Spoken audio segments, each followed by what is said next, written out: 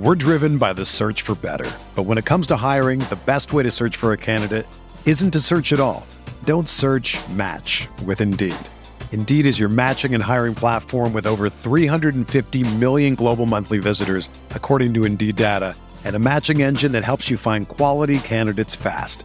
Ditch the busy work. Use Indeed for scheduling, screening, and messaging so you can connect with candidates faster. Leveraging over 140 million qualifications and preferences every day, Indeed's matching engine is constantly learning from your preferences, so the more you use Indeed, the better it gets. Join more than 3.5 million businesses worldwide that use Indeed to hire great talent fast. And listeners of this show will get a $75 sponsored job credit to get your jobs more visibility at Indeed.com/Blue Wire. Just go to Indeed.com/Blue Wire right now and support our show by saying that you heard about Indeed on this podcast. That's Indeed.com/Blue Wire. Terms and conditions apply. Need to hire? You need Indeed. This is Tyrese Halliburton, and you're listening to Setting the Pace.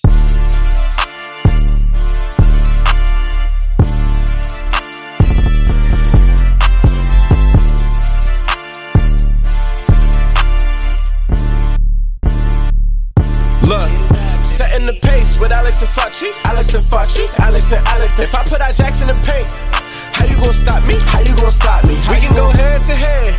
Call out your top three. Call out your top three. Look at the switch from Duarte. Now that boy got three. We got Halliburton running point. This is the Benedict for the shot. If anybody gon' come in the post, then we got Jalen Smith for the block. Setting the pace, going to the top. Setting the pace, going to the top. This is your number one podcast. Sweeping every team. We gon' need a mop. Smooth. What is going on, everybody? Welcome back to another episode here of Setting the Pace. And joining me today, he's like ketchup. He's good on everything. It's the one and only Michael Kelso Facci. Facci, what's going on, brother? Couldn't tell you what Kelso meant. Wasn't sure if I wanted to fall. You never seen that 70s show? Oh, yeah. Okay. All right. Good. I just figured you had something up your sleeve over here. All right. I can definitely live with that. But, man, I'm doing good. Look, back off the weekend, dying for some Pacer news, but we're grasping at straws. But, Alex, we did get a little something. The Pacers' preseason schedule has been announced. Yeah, absolutely. And this is all coming from their opponents as well, because the Pacers have not released their preseason schedule yet. Sometimes in the preseason, they do play 5 games, but I think typically for the Pacers, they only have played 4 over the last couple of years, if I remember correctly. So looking at this, Facci, on October 5th, we're not too far away from that, actually. They're going to be playing away against the Charlotte Hornets. And then October 7th, they'll be playing away against the New York Knicks. And tell us about that game and why it's important to you, Facci. Well, since I moved to the New York, New Jersey area, I will be in attendance for that Pacers-Knicks game. Itching to see the boys in action. I'll take what I can get. If it's preseason, you know what? Say no more. I'll be there. So if anyone is in the New York, New Jersey area and you want to meet up, go to that game, definitely let me know ahead of time. Let me ask you this. I'm not sure if you know off the top of your head, but how much more expensive is it to buy a Knicks ticket than it is to buy a Wizards ticket? Oh, I thought you were going to say Pacers. The Wizards are cheap, but the Knicks, just so you know, when the Knicks played the Pacers in the playoffs, let's say this is back in 2013, it was cheaper for us to travel to Indiana and buy tickets than it was to remain in New York and buy tickets to the game. So it was like the cheapest ticket for the Pacers was like, I want to say it was like $20. And then the cheapest ticket for the Knicks all the way in the nosebleeds was like $150. Good grief. Massive difference. So basically one Knick ticket was equivalent to paying for my whole group of friends that made the trip. So big difference. Well, let me just ask you this real quick, because I know you've had some pretty good seats in Washington, D.C. watching the Pacers-Wizards game. I mean, are we expecting Facci to get those level of seats? I don't know, man. It's going to be tough. The Knicks are definitely a much more desirable market than the lowly Wizards. So, hopefully I'm not sitting too far up. But the one thing that works in my favor is it is preseason. So in New York, there's a lot of other things going on. But for me, there ain't nothing more important than Pacer basketball. So I'm going to try to get the best seat possible. And I think preseason gives me an opportunity because come the regular season, it's going to be tough. This would be a great time to plug our YouTube page because if you want Facci to get closer seats, we need more subscribers on YouTube so we can start monetizing. I'm just kidding. But for real, though, everybody, it's going to be fun. I'm glad Facci's going to be able to go to that. But if you want to watch the Knicks and you want to watch them in Gainbridge Fieldhouse, you can wait 5 more days because October 12th, the Pacers will have their first, that we know of, home preseason game against the New York Knicks. So we'll be doing a little bit of a little mini series during the preseason. And then October 14th, they'll round out that preseason against the Houston Rockets. So, I mean, you're looking at it. These are all teams that missed the playoffs this year, Facci. So, good chance for them to test the waters and kind of see what they look like. It would be pretty classic for the Pacers to go 4-0 in preseason and really kind of like make you be like, wait a minute, is this team not that bad? But at the same point, I don't want to look too much into preseason games, but you brought up a great point. With the Pacers usually playing typically around 4 games, some teams playing more. As of now, at least just announced, Pacers have those 4 games. But I'm looking at it, the Clippers only have 2 preseason games announced, obviously more to come. Yet the Lakers have 6. So we are all over the place. Obviously, for the Lakers, I'm sure they're trying to really squeeze that out, get as many, televised games and stuff like that. But it just doesn't make sense that some teams have 2 games, some have 6, some have 4. I don't see the Pacers having more than, I think this is it. I believe it's just going to be 4. The Lakers are probably trying to wait and play 6 games so Russell Westbrook can go off all 6 games and hopefully raise his trade. Very possible. I mean, good grief. I mean, do you think LeBron or AD is going to be playing in all 6 of those games? Highly doubt it. So other than that, though, that's pretty much all we have news-wise is just that. And, it's slow news around here right now. We're in the middle of August, looking at the October schedule here. We're in the middle of August. We're waiting for football season to start. Everyone's getting their fantasy football teams ready, and we have our fantasy football draft scheduled for setting the pace. I try to wait as long as I can until the season's about to start, Facci, just so you know who's injured and who's not. Because if you draft too early and you get somebody that gets hurt in preseason, then you're kind of just screwed on a pick. So I try my best to wait on that. Facci did not want to be in the league for whatever reason, guys. So if you want to heckle him about that, but have no fear. Facci's name will be involved in one of the divisions, actually, for the Setting the Pace Fantasy Football League. But we have 16 teams involved. So I think it's going to be a lot of fun, and I'm going to try my best to get all of our players that are actually in the league this year on the pod or on the YouTube page at some point, Facci. Yeah, man, I just cringe at the idea knowing that you will get my name involved in there some way that I have no influence on. But hey, that's your choice. You decided not to be in it. I already got a couple of leagues. I just could not take on another. It was becoming a lot on Sundays. So I definitely appreciate everybody that is joining the league. Thank you very much. We appreciate you guys as listeners. And, Alex and I were already cooking up some ways to reward those that are going to be in the league. So we'll have an announcement later on in the year, but definitely appreciate you guys. Yeah, so just real quick, I'll go ahead and read off the divisions. We have the Pace Setters. We have 4 divisions because there's 16 teams. We've got Magic Mike's. I like that one. Oh, man. We got the Golden Guys. And then my favorite division is Facci's Wizards. I knew that was coming. There's just something in your voice that I just had to brace myself and just be like, all right, lay it on me. What do you got? So, there it is. But hey, look, if we can make you guys, laugh, have fun, anything of the sort, we're always here for it. Absolutely. Well, real quick, Facci, before we take a break, let the people know what we're going to be talking about today for our main topic this episode. So we are back with a similar topic that we unveiled last week. We're going to be setting goals for the centers this year on the Pacers. So we're going to go Goga Bitadze, Daniel Tice, as well as Miles Turner on a few different goals that they should have for themselves, but obviously we'll be assigning the goals this year. Did you do 3 again this time? You know me, man. I just cannot stop myself from breaking the rules. So I went with 3 this time, and I know you got 2. Yeah, so once again, we will have 5 goals for each player. They will be different, and it'll be fun to talk about. So let's go ahead, Facci. We'll take a quick break. We'll be right back to discuss the centers and their season goals. We're driven by the search for better. But when it comes to hiring, the best way to search for a candidate isn't to search at all. Don't search, match with Indeed. Indeed is your matching and hiring platform with over 350 million global monthly visitors, according to Indeed data, and a matching engine that helps you find quality candidates fast. Ditch the busy work. Use Indeed for scheduling, screening, and messaging so you can connect with candidates faster. Leveraging over 140 million qualifications and preferences every day, Indeed's matching engine is constantly learning from your preferences, so the more you use Indeed, the better it gets. Join more than 3.5 million businesses worldwide that use Indeed to hire great talent fast. And listeners of this show will get a $75 sponsored job credit to get your jobs more visibility at Indeed.com/Blue Wire. Just go to Indeed.com/Blue Wire right now and support our show by saying that you heard about Indeed on this podcast. That's Indeed.com/Blue Wire. Terms and conditions apply. Need to hire? You need Indeed. Everyone is talking about magnesium. It's all you hear about. But why? What do we know about magnesium? Well, magnesium is the number one mineral that 75% of Americans are deficient in. If you are a woman over 35, magnesium will help you rediscover balance, energy, and vitality. Magnesium supports more than 300 enzymatic reactions in your body, including those involved in hormonal balance.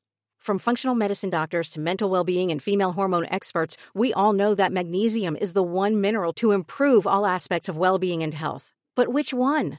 Magnesium Breakthrough from Bioptimizers, the trusted choice recommended by leading experts with 7 best-absorbed forms of magnesium to ensure your body receives the support it needs for overall well-being. Go to bioptimizers.com/balance today and use code BALANCE10 for 10% off. Support your journey to wellness at bioptimizers.com/balance. Magnesium Breakthrough from Bioptimizers, your foundation to optimal health and vitality. All right, we're here to talk about our season goals, talking about the centers, and we're going to start things off with one of the longest tenured Pacers, surprisingly, Goga Bitadze. Facci, can you believe he's been here this long? I really can't, because it seemed like year after year it might be coming to an end. And, going into this season, there was definitely question marks, but it looks like Goga most definitely will be on that roster going in opening night.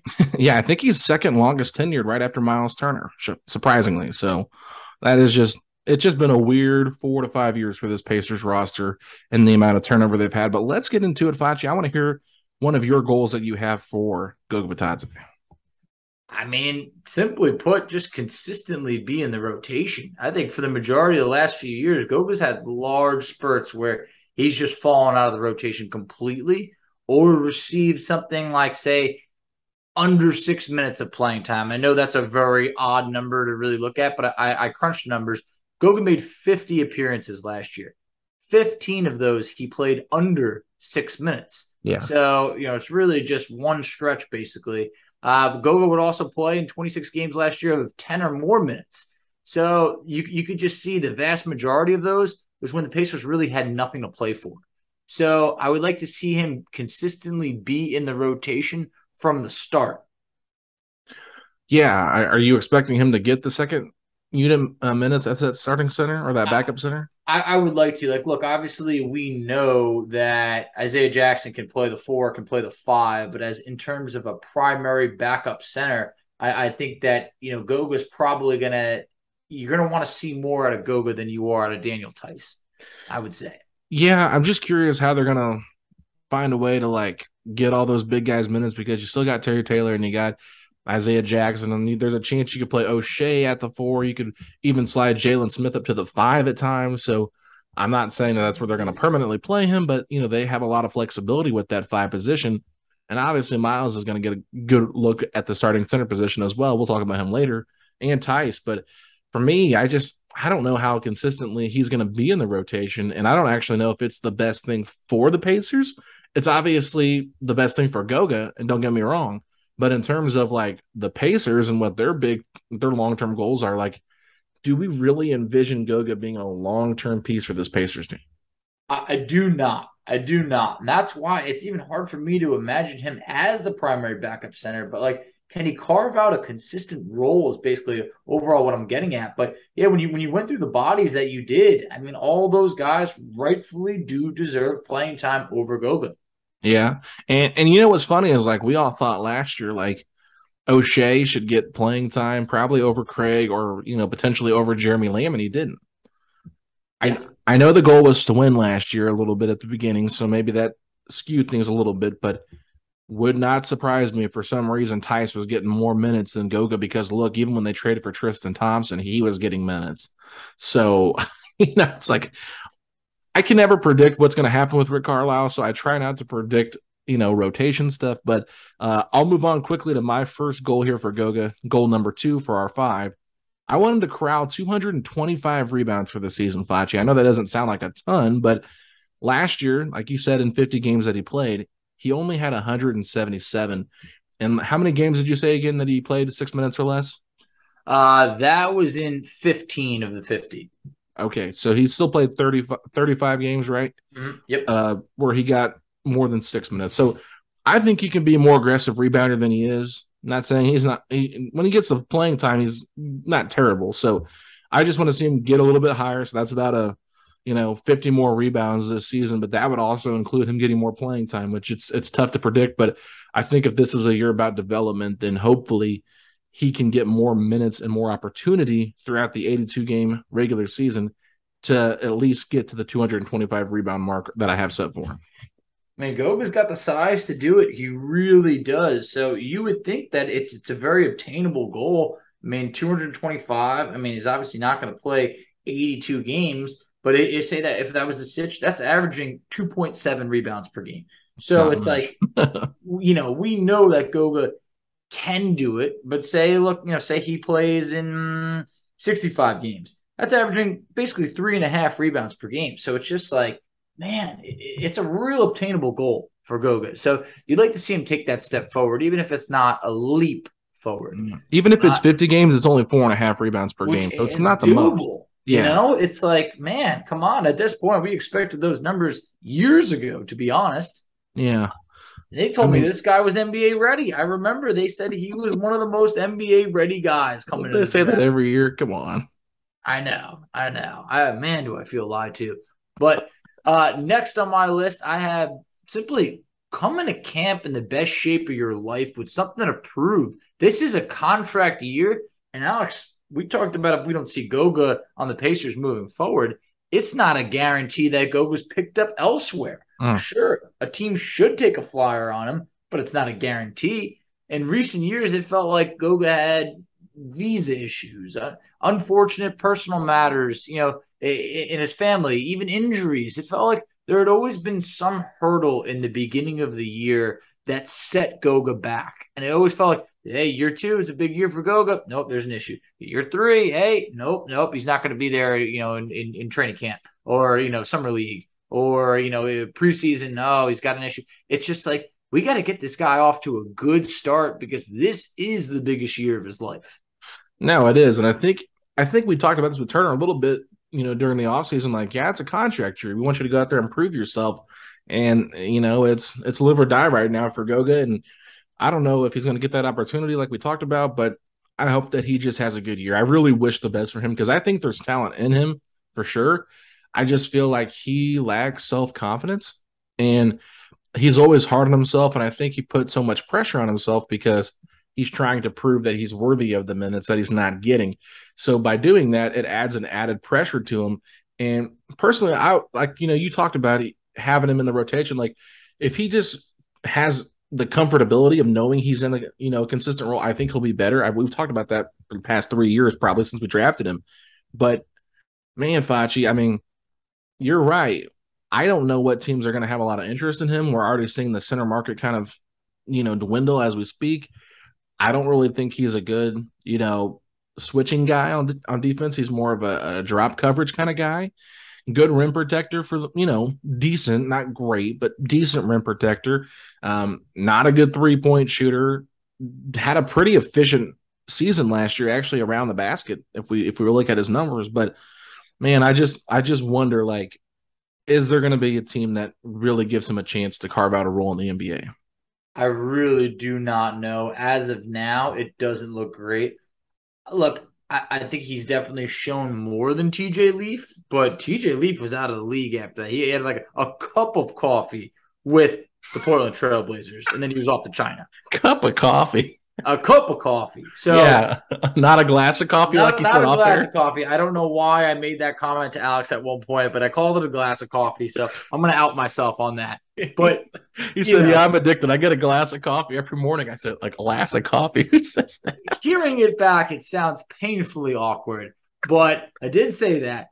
But man, like TJ Leaf, that was it for him. And like I don't see him coming back. So Goga, he's proved a little bit more, but not much. So I can't say that he's definitely on an NBA roster next year. But I did have another goal. Yeah, same here. You ready? Yeah, I got one too. You talked about blocks. Decent shot blocker, not great, but there's something there. Now, Goga last year averaged right around a block per game. I want to say it was 0.9. So it was 0.8. And that the year before was 1.3, but we're going off of such small sample sizes. Anyway, Goga had 12 appearances of 2 or more blocks. Then he had 11 games with 1 block. So it felt like the blocks came in bunches. So basically it means that he registered at least a block in 23 of his 50 games. Yet there was times where he had 4 games with 3 or more blocks.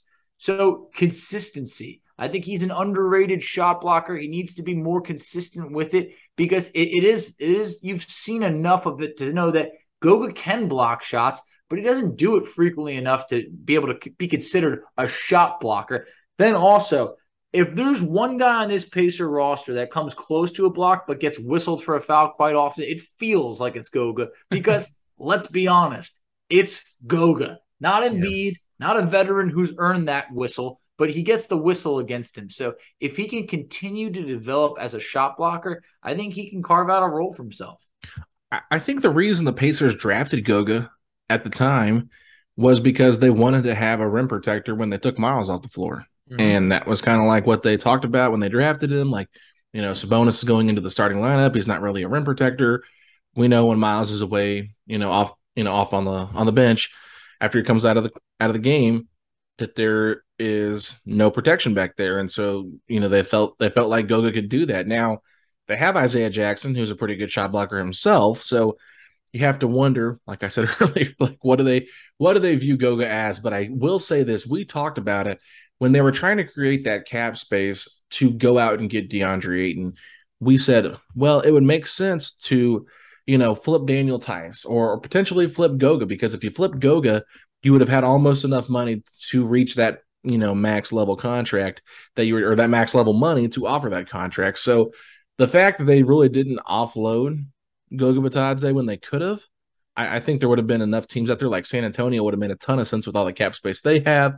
They like, international players, and especially big guys. I could see them having interest and basically just doing the Pacers a favor to give them the money. So honestly, like, I was kind of surprised by that, but I think overall it just speaks volumes. So the Pacers still believe in him a little bit. He is their guy, and they're probably trying to give him a chance. But real quick, I'm going to tell you my last goal for Goga. I'll let you share your thoughts on what I said. But, Goga last year shot the best he's ever shot from three-point line, Facci, and it was a lowly 28.8%. And if you watch Goga shoot the ball, it looks good. It's pretty. Every single time it looks good, but it doesn't go in. So I'm not asking a lot for Goga. I'm not. But I want him to shoot 33% from 3 this season. It's an improvement from last year by about 4%.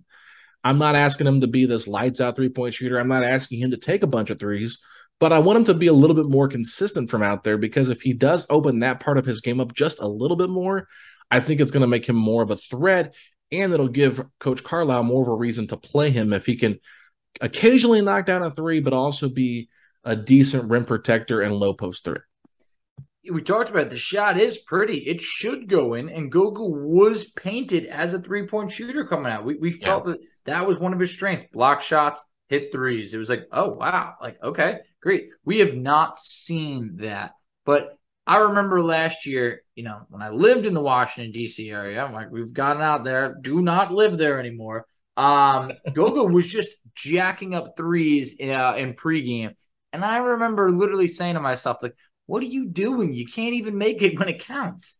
And that game, he shot 3 for 3. I'm looking at it right now. That game, he actually went 7 for 7 from the field, dropped 20 points, went 3 for 3 from three-point land. So it's like, there's flashes of it being there. You're talking about getting him to 33%. That's really doable. That's not making him an elite three-point shooter. We're not asking for a lot. But by being a 33% three-point shooter, it shows that sometimes the ball can at least go in. They can respect your three-point shot. I'm sorry, but if you're shooting, 19% like he shot as a rookie, I mean, that feels like what Dwight Howard could do from three, something like that. That's not the category you want to be in as it relates to Dwight Howard shooting threes. Any other category, it'd be cool if Goga was in the Dwight category. Yeah, exactly. So I think that pretty much, puts a bow on our conversation about Goga and his season goals. Let's move over to Daniel Theis now. This is a guy that we really haven't heard too much about, and I'm not sure what the Pacers are going to do with him. I feel like it's going to be an interesting time with Daniel Theis as a Pacer. It could be kind of similar to Tristan Thompson. Maybe more so like a Jordan Hill type of year, Facci, where it's just like a one and done type of thing. But talk to me about Daniel Theis. What's your first goal you have for him?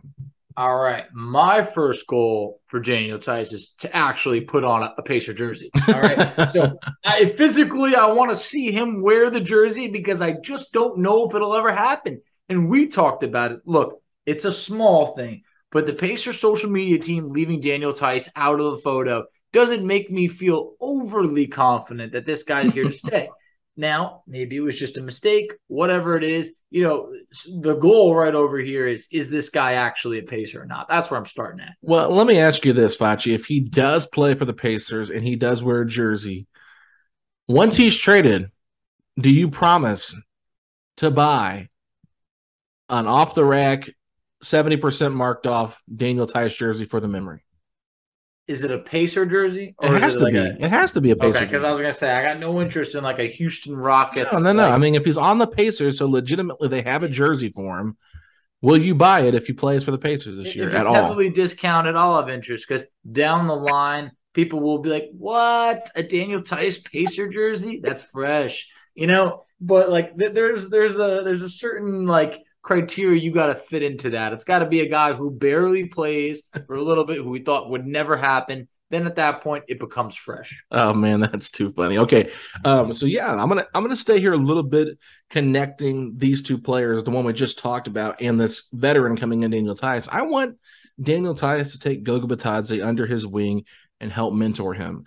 I think having another international big man on the roster, obviously Sabonis is international to a certain degree, but Daniel Theis being an international big man that can kind of take Goga under his wing, try to help him. Daniel Theis spent some time in Houston last year, obviously on a bad team, so he's similar to he's familiar with this role.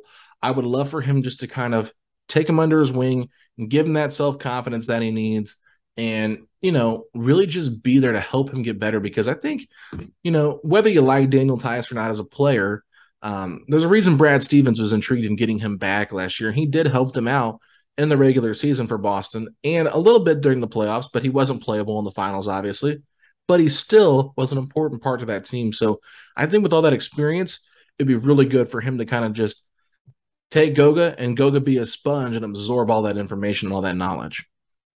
I think that's great. I mean, I think at that point, it's, he's a true veteran. It feels like Miles is a young veteran, right around 26. At least Theis is 30. Feels like he's been around. He's been on winning teams. There's a lot that Goga can learn from him. Same with Turner. So I think that would be, super intriguing.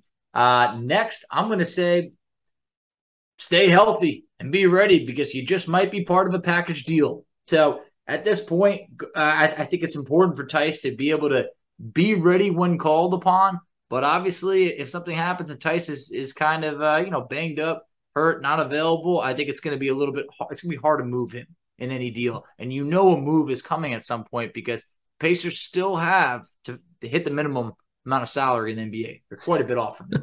Did you accidentally steal mine? I did not. Okay, you must have overlooked it, because I said stay healthy too. But I added that he should get some rotational minutes sporadically to keep his legs fresh. So the reason I say that is, when you have a guy that's just sitting on the bench, collecting dust, it's only going to devalue him a little bit. I think if he gets out there and plays, I think he actually started about 20 games last year for Houston, if I'm not mistaken. I know he played 26 games in Houston before he was dealt to Boston, but I think just getting him rotational minutes, proving that, hey, he's, a guy that's willing to play a lesser role on a team that's trying to lose, trying to rebuild, it will help it'll help his value across the league as well. I think there's going to be teams that do call about him just because of his veteran presence.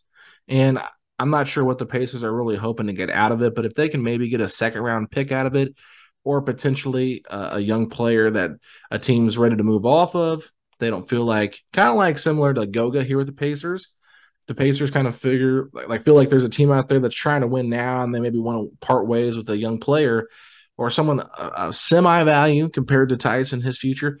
I wouldn't be surprised if the Pacers looked that route, but I just want to see him get some rotational minutes sporadically, not all the time, but maybe like every 5 games, give him the backup center minutes just so he's out there, breaking a sweat and getting an opportunity to showcase his game. It's true. I think over there, I think Al Jefferson was playing more than what we're anticipating for Daniel Tice when Al Jefferson was a Pacer. But yeah, we don't want someone just completely rotting, being able to get in there from time to time, especially if there's injuries. We've seen, Goga miss time. We've seen Turner miss time. There is an opportunity for Daniel Tice as the emergency center. So then my last one, because it's really hard to come up with a bunch of goals for Daniel Tice, was basically just overall, veteran role model to everybody. I know you mentioned taking Goga under his wing, but I crunched the numbers. Tice has started 22 playoff games. And you look at the Pacers, Miles Turner has started 23 playoff games. That's the most on the team.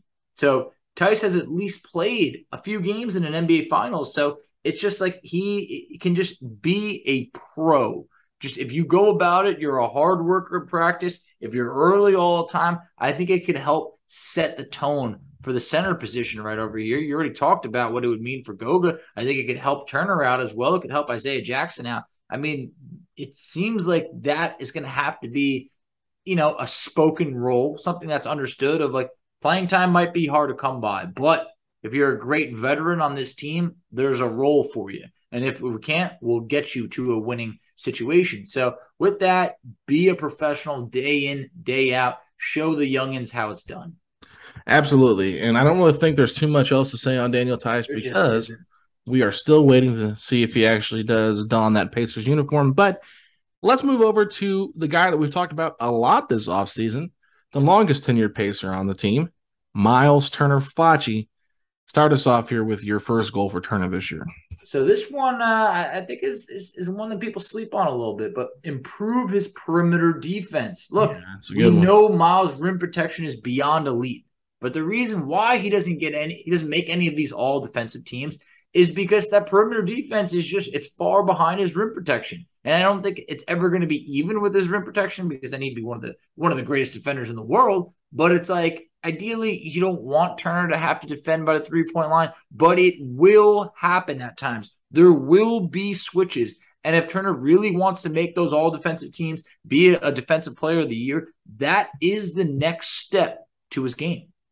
Yeah, no, that's a great point. Obviously, when you look at Miles Turner as a player, you do love that rim protection. But sometimes, there was a video today that I don't know if you saw it on Twitter or not, but it was a video of Russell Westbrook going off against the Pacers, and I was just laughing because you got Brogdon and Sabonis and all these guys, Jeremy Lamb, guarding him 7 feet beyond the 3-point line. What? Yeah.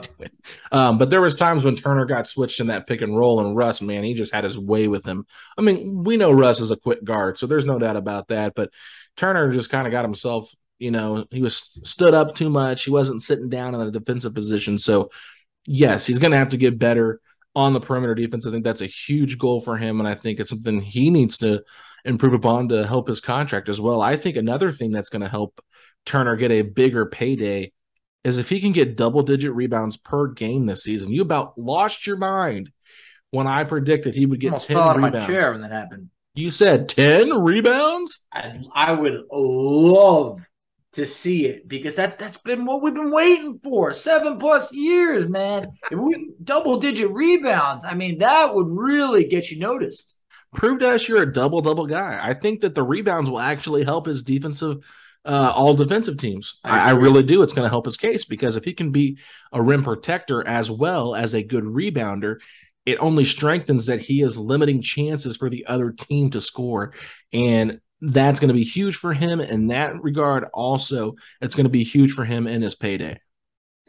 Couldn't agree more. I really do think, between the perimeter defense improving that, double-digit rebounds right over there, I mean, that's really rounding out Turner's game to being more than just a shot blocker who can shoot threes. So I think that is the next step. Next, I would say, come into camp with your body in the best shape possible with a target of playing 70-plus games this upcoming season. I'm not going to pencil him in for 82 or 80. That's just something you just don't see anymore. It's very rare. But, Alex, what's the best ability? A lot of people say availability. All right. So if Turner can remain healthy, give us 70 out of the 82 games, that's enough for him to fetch a bag, as the kids say, in free agency. So the constant knock on him is his inability to stay healthy. I mean, if you want to, crunch the numbers, he hasn't topped 47 games played in either of the last 2 seasons. That's close to playing about 50%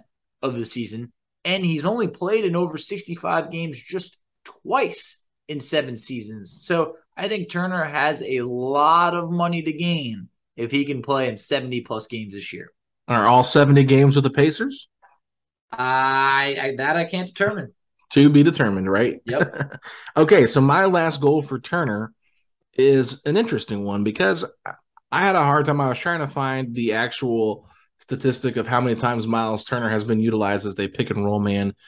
I was super busy today, so I didn't really have a great opportunity to look it up. But what I did find was last season, Miles took the fewest attempts at the rim in his career with just 115 attempts. However, he converted on 86 of those attempts for a 74.78 percentage at the rim. So about 75% success rate at the rim, which is the highest in his career. This year, Facci, I want to see Miles set a record for the most attempts at the rim in his career. His previous high was 296 attempts in his second season. So last year, 115. His highest is 296. So he's got a long way to go from last year. But I think now that he's the solo center in this group with Jalen Smith playing next to him, a guy that's, better on the perimeter probably than he is in the low post, I want to see Turner be utilized more as a role man. I want to see him do that. I know he is most comfortable in the pick and pop situation, but I think he can be more dynamic down low than he's proven over the last couple of years. I'd love to see it. I mean, I read something that it was like each of the last few years, his 2-point percentage has gone up. Fortunately, his 3-point percentage has gone down. So I think that would be great if you could use him more in the pick and roll situation. Yeah. So I'd love to see that. Also kind of brings me into my last point. When I talk about that 3-point percentage, get back to being the real efficient 3-point shooter that you were. The last 3 seasons, Turner has shot between 33 and 34%. That's far from elite. Lonzo Ball, a guy that got ripped apart for being inefficient. Yes, he's a guard. The last 3 years has shot between 37 and 42%. And people were giving him, giving him the business for it. So sure, it's different. Turner's a big man. But if we can get him to shoot 36, 37%, that doesn't seem like we're asking a lot, but that's going to do a lot for him. And the reason why I know he's capable of it is A, he's done it before, but B, we've also seen him at the 40% mark from 3 halfway into the year on numerous occasions. And something that I remember, which a lot of people I think forgot, was he a couple of years ago, back in 2018, 2019, he was nearly the first player in NBA history to average 3 blocks and shoot 40%. Instead, that number ended up creeping down to just a hair under 39%, and the blocks went down from 3 to 2.7. So he was in nearly historic territory. But at this point, that was almost 4 years ago. Yeah, no, that's some great points, Facci. And I just think overall Turner can be a better 3-point shooter than he has been. And I think with the playmaking of Halliburton, it's only going to help because not having the double bigs, it'll be interesting to see who guards him this year because I think when Sabonis was the primary, guy for the offense, you saw a lot of teams put their center on Sabonis and they put a wing type player on Turner because he was mostly standing out in the corner, a lot of times on the perimeter. So now with Jalen Smith playing the 4 and Turner playing the 5, you have to wonder, are they going to revert back to putting the center on Miles Turner and how that will help? Because we talked about it with Goga. I mean, if you put Goga in a pick and pop situation, it's going to take a lot longer for him to recover on that kind of a defense where Turner can get a better look than, let's just say, a guy like Thad Young, right? If Thad Young's guarding that pick and pop and they have to switch, he'll be able to recover and step out on Turner a little bit quicker because he's, much quicker on his feet than a slow-footed center like a player like Patazzi. There's a bunch of centers that are a little bit more slow-footed. Even a guy like Jokic is not like a super crazy closer like that. So I think utilizing Turner in that role is only going to help him, hopefully being able to be guarded by the same position that he plays. So other than that, I think that this could be a really good year for Turner. But at the same time, you have to wonder, the biggest question mark is, does he let all the outside noise from the offseason impact his overall play in Indiana? I like to think that he's gotten better with it. It took some years. It took some, deleting or suspending the social media at times, maybe going on a trip. Whatever it is, he's got a lot to gain. That, like we talked about for Goga, biggest year of his career. Same thing with Turner. I mean, there is a lot of money to be made. He has a chance to be one of, if not the top centers in free agency. But it's going to come down to things that we talked about: staying healthy, increasing your 3-point percentage, maybe your perimeter defense, your attempts at the rim. So there's a lot that can be, Turner's in a really good situation over here. Best point guard he's ever played with. He's now the lone center. He's not splitting with Domas. Everything is adding up to this should be a career year for him. It's just a matter of how much is he going to take advantage of it.